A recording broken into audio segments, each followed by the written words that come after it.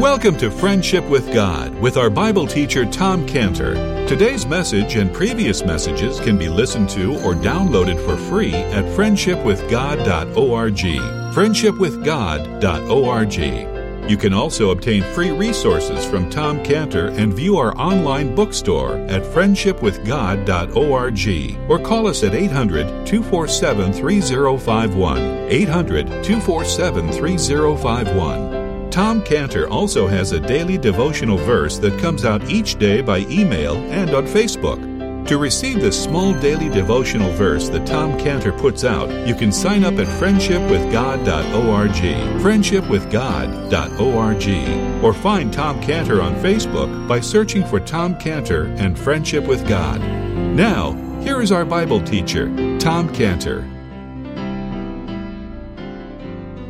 In the book of John, where he writes in John 21:25, there are also many other things which Jesus did, the which, if they should be written, every one, I suppose that even the world itself could not contain the books that should be written. And then in John 20, verse 30, and many other signs truly did Jesus in the presence of his disciples, which are not written in this book. But these are written that you might believe that Jesus is the Christ, the Son of God, and that believing you might have life through his name. So what he's saying there is that John is saying, don't look at my gospel for a comprehensive biography of the life of the Lord. If my purpose was to just be a reporter who reported everything that the Lord Jesus did, then if I had the strength, I could probably write more books than have ever been written before in the world. But that's not my purpose, John is saying here. My purpose is to select those events that will cause the reader to make two essential decisions. The first one is to decide to believe, and personally trust that Jesus is the Messiah sent by God. And the second essential decision is to decide to believe and personally trust that Jesus is God. He is God the Son. And that these beliefs, and this personal trusting will bring a person into eternal life. That's John's goal. That was his stated goal. That's the goal of Matthew.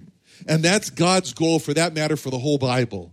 And you can see this clearly in how the Lord Jesus showed the Sadducees how they were to look at the Scripture, how they were to look at the Bible, to resolve the problem that they had in that they didn't believe there was life after death.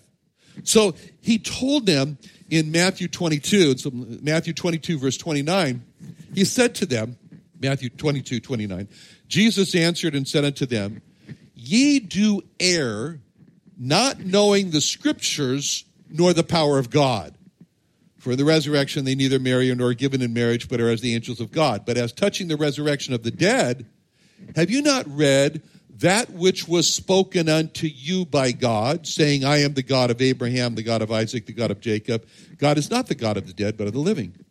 So here come the Sadducees. They come to the Lord. They're saying there's no life after death. When you die, it's finished. It's over. And the Lord told them that your problem is you're erring. You do err, Matthew 22, 29. You're going astray because you don't know the Scriptures and you don't know the power of God. Two things. You don't know the Scriptures, you don't know the power of God, and that's why you're going astray. Now, what did he mean when he said that? You don't know the Scriptures and you don't know the power of God. I mean, did he mean that they were ignorant of the passage in Exodus when God spoke to Moses out of the burning bush? And he said, I am the God of Abraham, the God of Isaac, and the God of Jacob. You mean that they fell asleep when the teacher was teaching that passage? You know, that they slept during Sunday school? You know, is that what he meant? Is that what he meant by you don't know the Scriptures? You're not familiar with that? You don't remember that? What happened? I mean, how is it that has anything to do with not knowing the power of God when he said that? The key to seeing the answers to these questions is what the Lord meant when he said, you don't know the Scriptures and you don't know the power of God. It's tied up in two words. It's tied up in two words in the verse in Matthew 22:31. In Matthew 22:31, when he said to them, But as touching the resurrection of the dead, have you not read that which was spoken unto you by God? The two words that give us the key to what he meant by you don't know the scriptures and you don't know the power of God are the two words unto you. Unto you. I mean, can't you imagine, he said, but as touching, Matthew 22:31, but as touching the resurrection of the dead, have you not read that which was spoken unto you by God? Can't you imagine the Sadducees saying to themselves, unto us? What do you mean? This is written thousands of years ago, and the book of Exodus wasn't written to us. It's just a historical book. It's just recounting what happened. Why do you say unto us? And this is what the Lord Jesus meant when he said, you don't know the scriptures or the power of God. To know the scriptures is to know that this is a book, the Bible, that is written unto us. It's written to us. Just as Matthew and John are making selections on what to report in order to persuade us to put our faith and our trust in God. So the whole Bible is written to us just as it was written to the Sadducees. And to know the scriptures is not referring to knowing every chapter and verse in the Bible, which many of them could recite by heart, every chapter and verse. Of course they knew that God said, I am the God of Abraham, Isaac, and Jacob from the burning bush and many other times. They knew that. But so when the Lord spoke there about knowing the scriptures, he's not talking about becoming the Bible answer man. He's referring to knowing that all of the Bible is written to us. And when a person says, how can that possibly be? How can a book that's written thousands of years ago, and I'm born thousands of years later, how can that be written to me? And then the answer is the power of God. The power of God. This is what he meant when he said, you don't know the scriptures nor the power of God. He meant, you don't know that the scriptures are written to you, and you don't know that that's possible because of the power of God, of how the scriptures can be written to you. And that means for us that when you and I read the Bible, we should read it. Read passages, which of course are historical accounts, but we should read passages with a second ear that says, what is that, Lord? Sorry, Lord. What is that? What are you saying to me from that passage? How are you writing that to me? And what response are you looking for from me, Lord, as I read this passage here? So don't look at Matthew for a biographical, continuous narrative of what happened next and what happened. That's not God's goal. That's not God's goal in the book of Matthew. Look at Matthew as reported events that are selected by God for the purpose of leading us both to will and to do of his good pleasure. That's what the book's all about. So that leads us now to see what is omitted in the verse 12 about John, and specifically about this history about John being cast into prison. I mean, there are very specific details surrounding the reason why Herod cast John into prison that had to do with John telling Herod that it was wrong for Herod to marry a sister-in-law. Okay? But all those details are admitted here. And they'll be presented later in chapter 14 where they'll become important. Because if those details were here, they would only get in the way of us being led to come to the conclusion that God intends in verse 12 when it says, when Jesus heard that John was cast into prison, he departed to Galilee. So here the reason is that John was cast into prison, and why he's cast into prison is not important. It's not important here. But what is important is that John was cast into prison, and that was the signal that caused the Lord to leave Galilee, and to leave Nazareth, and to go to Galilee to preach. So the point here is that John was a very highly revered, recognized prophet in Israel. In fact, the Pharisees were afraid about this. In Matthew 21:56, when the Lord said the baptism of John, whence was it, from heaven or of men? And they reason with themselves, saying, if we shall say from heaven, he'll say unto us, why didn't you believe him? But if we shall say of men, we fear the people, for all hold John as a prophet. Now that's important because it shows us the setting here. John was seen by the people as a great prophet. And so all Israel goes out into the wilderness to hear John, So when John was cast into prison, you can imagine with the people, it's a real, oh no, Not John. People have come to value John, and they're, what are we going to do without John the Baptist? We need John the Baptist. So when John the Baptist leaves his work here because he's cast into prison, the Lord appears. The Lord appears to take up the work. And it shows us here that God is not going to leave himself without a witness. Just as Paul told the Gentiles this in Acts 14:17, when Paul said, nevertheless, God left not himself without witness, and that he did good, and he gave rain from heaven, fruitful seasons, filling our hearts with food and gladness. So John the Baptist is removed from the people, just like Moses was removed from the people when Moses died. I mean, here are millions of people who trust Moses. Moses gives them the words they should believe. Moses leads them. Moses defeats the enemy, the Egyptians. Moses gives us water and so forth. So their leader is dead. And you can imagine Moses is going to go over this hill to die. And they're saying, no, Moses, you can't die. Don't die. We need you. We haven't come to the land of Canaan yet. What are you doing? And he takes this walk up this with God up to this mountain, and the people lose sight of Moses as he walks away, and he dies up there, and he doesn't come back. And just when the people thought that God had forsaken them because Moses was gone, then he calls Joshua. God's called Joshua in Joshua 1:1. Joshua 1:1, and it starts off, it says, now after the death of Moses, the servant of the Lord, it came to pass that the Lord spake unto Joshua the son of Nun, Moses' minister, saying, Moses, my servant, is dead. Now therefore arise, go over this Jordan, thou and all this people, unto the land which I do give to them, even to Israel. Now you just imagine, you put yourself in Joshua's, shoes. You put yourself in Joshua's place, and and here comes God, and the first word God says to you, Moses, my servant, is dead. That's a pretty depressing start. But this is what God says to Joshua. Moses, my servant, is dead. And now it's your turn. It's your turn to go into the place of Moses. And so he encourages Joshua in Deuteronomy 31:23, and he gave Joshua the son of Nun a charge and said, be strong and have a good courage, for thou shalt bring the children of Israel into the land which I swear unto them, and I will be with thee. So Moses, my servant, is dead. Now Joshua, arise. It's just like John is cast into prison. Now Jesus, arise. And so this is God's call to pass the baton. Okay, now, when you read in verse 12 that John is cast into prison, it's the end of John's ministry. It's over. But verse 12 is important for us as we look at our lives when it says John was cast into prison, because we realize that, somehow back in our mind, we realize, disability and death is going to come to everyone, and I'm included. But we kind of pushed it out of our minds that it's going to come to us. This was brought home to me last week when I sat down with Joseph, my son, and I. We sat down with a neighbor. He's 80 years old.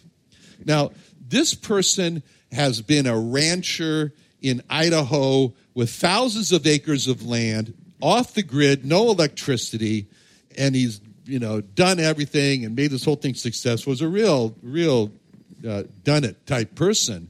And now, he's living on the coast. He's got a fishing boat. He's got an ATV. And as we're talking, Joseph and I are talking with him, he's telling us how he can't go out on his boat anymore because it bangs around too much. Even if he has somebody to do all the captain work and everything, he can't use his ATV anymore, and his house is up for sale. And so here's an 80-year-old. I was kind of sort of stood back, and I was watching Joseph talk with him, and I think to myself, here's an 80-year-old speaking to a 45-year-old, okay? And so after he left, I asked Joseph, I said, what'd you think? What'd you think of the conversation? And Joseph said it was interesting to him to listen to a person and observe how he was transitioning from being able to do everything to being able to do very little now. And when we read the verse in verse 12, when it said John was cast into prison, we realize that John was never going to come out of prison alive. It caused us to realize that John's ministry was over.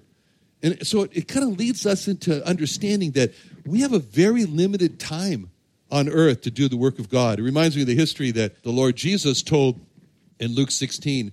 In Luke 16:1, he said also unto his disciples, there was a certain rich man which had a steward, And the same was accused unto him that he had wasted his goods. And he called him, and he said unto him, How is it that I hear this of thee? Give an account of thy stewardship, for thou mayest be no longer steward. So here's the steward. He's got responsibility over the business of the rich man. And then because he's accused, the rich man calls him in. He demands him to give an explanation of what happened. And then the steward hears at the end this most terrifying words in Luke 16:2, where he's told, Thou mayest be no longer steward. And we can imagine the steward thinking to himself, but I thought I was always going to be the steward. Taking away my stewardship, this is totally a shock. This takes me by surprise. And this is what happened to the steward when he hears these words, Thou mayest be no longer steward. Now, each one of us is like a steward. I mean, God has given us work. God has given us responsibilities to do. And, maybe it's to teach a Sunday school class. Maybe it's to visit the sick, bring people to church, many things. But this is what God has given to us to be a steward over. And one day, not because we do anything wrong like this steward in Luke 16, but one day we're going to hear those words and we're going to understand that the message is going to come to us. Thou mayest be no longer steward. And so the best thing we can do is to know sooner or later we're going to understand that about us personally. I thought that was being said to me 9 years ago in 2010 when I was diagnosed with a stage 4 non-Hodgkin's lymphoma. You all remember, and God gave me more time. Here I am. Anyway. But it was at that time, those words became meaningful to me. Thou mayest be no longer steward. It became important.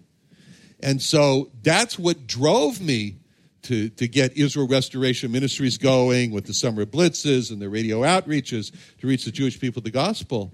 There's nothing like a doctor telling you have stage 4 cancer to make you hear John 16:2, Thou mayest no longer be steward. So when we read in verse 12 how John was cast into prison, we realize that this is the end of John's ministry. Then it's a time for evaluation. We look back and say, okay, well, how did he do? What's the evaluation of John's life? And there is an evaluation of John's life. It's in Acts 13:25.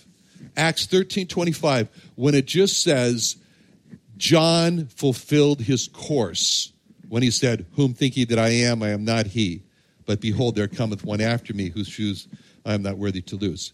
This is the evaluation of John's life. Very simply put, John fulfilled his course, which means that John had a course. John had a course in life. John could either have fulfilled the course or not fulfilled the course. He had a specific goal God had given to him to accomplish in his life, and he accomplished that goal. Just like the Lord Jesus had a specific goal to accomplish on earth, and this is what makes his final word so important. When the Lord Jesus said, it is finished, it says in our Bibles, it is finished. The Hebrew word asa means to be accomplish, done, accomplished. So really, he said, accomplished, and then he died. So in other words, the Lord Jesus was saying, I accomplished my course. I fulfilled it. I did it. And the Lord Jesus lived in the light of knowing that one day he would know Luke 16:2 also, Thou mayest no longer be steward. He no longer would be steward of healing in his flesh, preaching in the flesh, forgiving sins in the flesh on earth.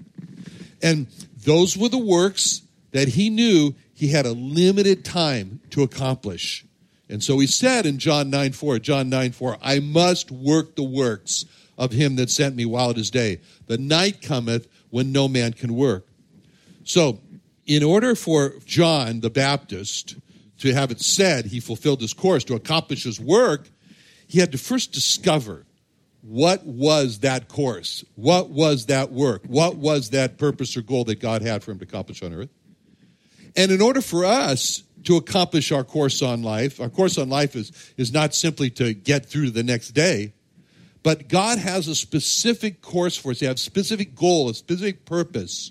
And we need to discover what that is. And it's not like we have to look for a needle in the haystack. He wants to show us. And in order for John to have been crowned with these words, John fulfilled his course. And that meant that after John knew his course, he had to pursue it. He had to stay focused. And that's true for us. It's not just enough for us to discover what God's life work is for us, what it's been assigned to us, but we got to pursue it. Don't get sidetracked. Don't stay on the course. And the life work of the Lord Jesus was to, as it says in Hebrews 2:10, it says that it became him for whom are all things and by whom are all things, in bringing many sons to glory. That was his life work, to bring many sons to glory. He did that by having a sinless life. So he proved that in a sinless life, he was the Lamb of God without blemish. His life on earth, he summarized it when he told the disciples of John what to report about him. He said in Luke 7:22, Jesus answering said unto them, Go your way, tell John what things ye have seen and heard, how that the blind see, the lame walk, the lepers are cleansed, the deaf hear, the dead are raised, and to the poor the gospel is preached. And then he accomplished his goal in his death when he became the atoning sacrifice that opened heaven's doors for sinners, repenting sinners. So the Lord fulfilled this course when he said on the cross, and then he said on the cross, accomplished. He meant all of that. And John the Baptist fulfilled his course because John the Baptist was to prepare the people for the coming of the Lord. And when the Lord came, John's goal was accomplished when he said in John 1:29, the next day John seeth Jesus coming unto him and saith, Behold the Lamb of God which taketh away the sin of the world.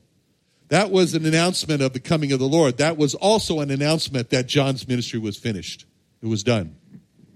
And that was the life work of John, was to prepare the people for that day when he said, Here he is, the Lamb of God which takes away the sin of the world. And that was his purpose in life. And in order to prepare the people, he had to bring the people to repentance. And so because after all, if he's the Lamb of God which takes away the sin of the world, you got to have sins. You got to know you have sins in order to avail yourself of him being the Lamb of God. So he brings the people to tears over their sins. I mean, can you imagine these lines that formed to hear John the Baptist? It's made up of crying people, and they're crying over their sins. As a matter of fact, John actually lost his life by trying to bring Herod to repentance when he told him about his sin over marrying his sister-in-law. And that brings us back to the truth that no one is prepared for the Lamb of God to take away his sins unless he's acutely aware of his personal sins. If a person sees their sins as simply mistakes in life, if a person sees their sins as just like anyone else's sins, that person's not prepared for the Lamb of God to take away his sins, because John 1:29 does not say, Behold the Lamb of God that takes away the mistakes of the world. And John 1:29 does not say, Behold the Lamb of God which takes away the sins that are no worse than anyone else's sins. The Lamb of God takes away a person's sins only after that person has seen the awfulness of his own sins. He sees his sins as David saw his sins after he raped a husband's wife and then murdered the husband. And then David said in repentance in Psalm 51:3, I acknowledge my transgressions, and my sin is ever before me. Against thee and thee only have I sinned, that thou mightest be justified when thou speakest, and be clear when thou judgest. Behold, I was shapen in iniquity, and in sin did my mother conceive me. You know, when he said that last verse, Psalm 51:5, I was shapen in iniquity, and sin did my mother conceive me. David was saying I was dirty and rotten from birth. Now that's what real repentance looks like.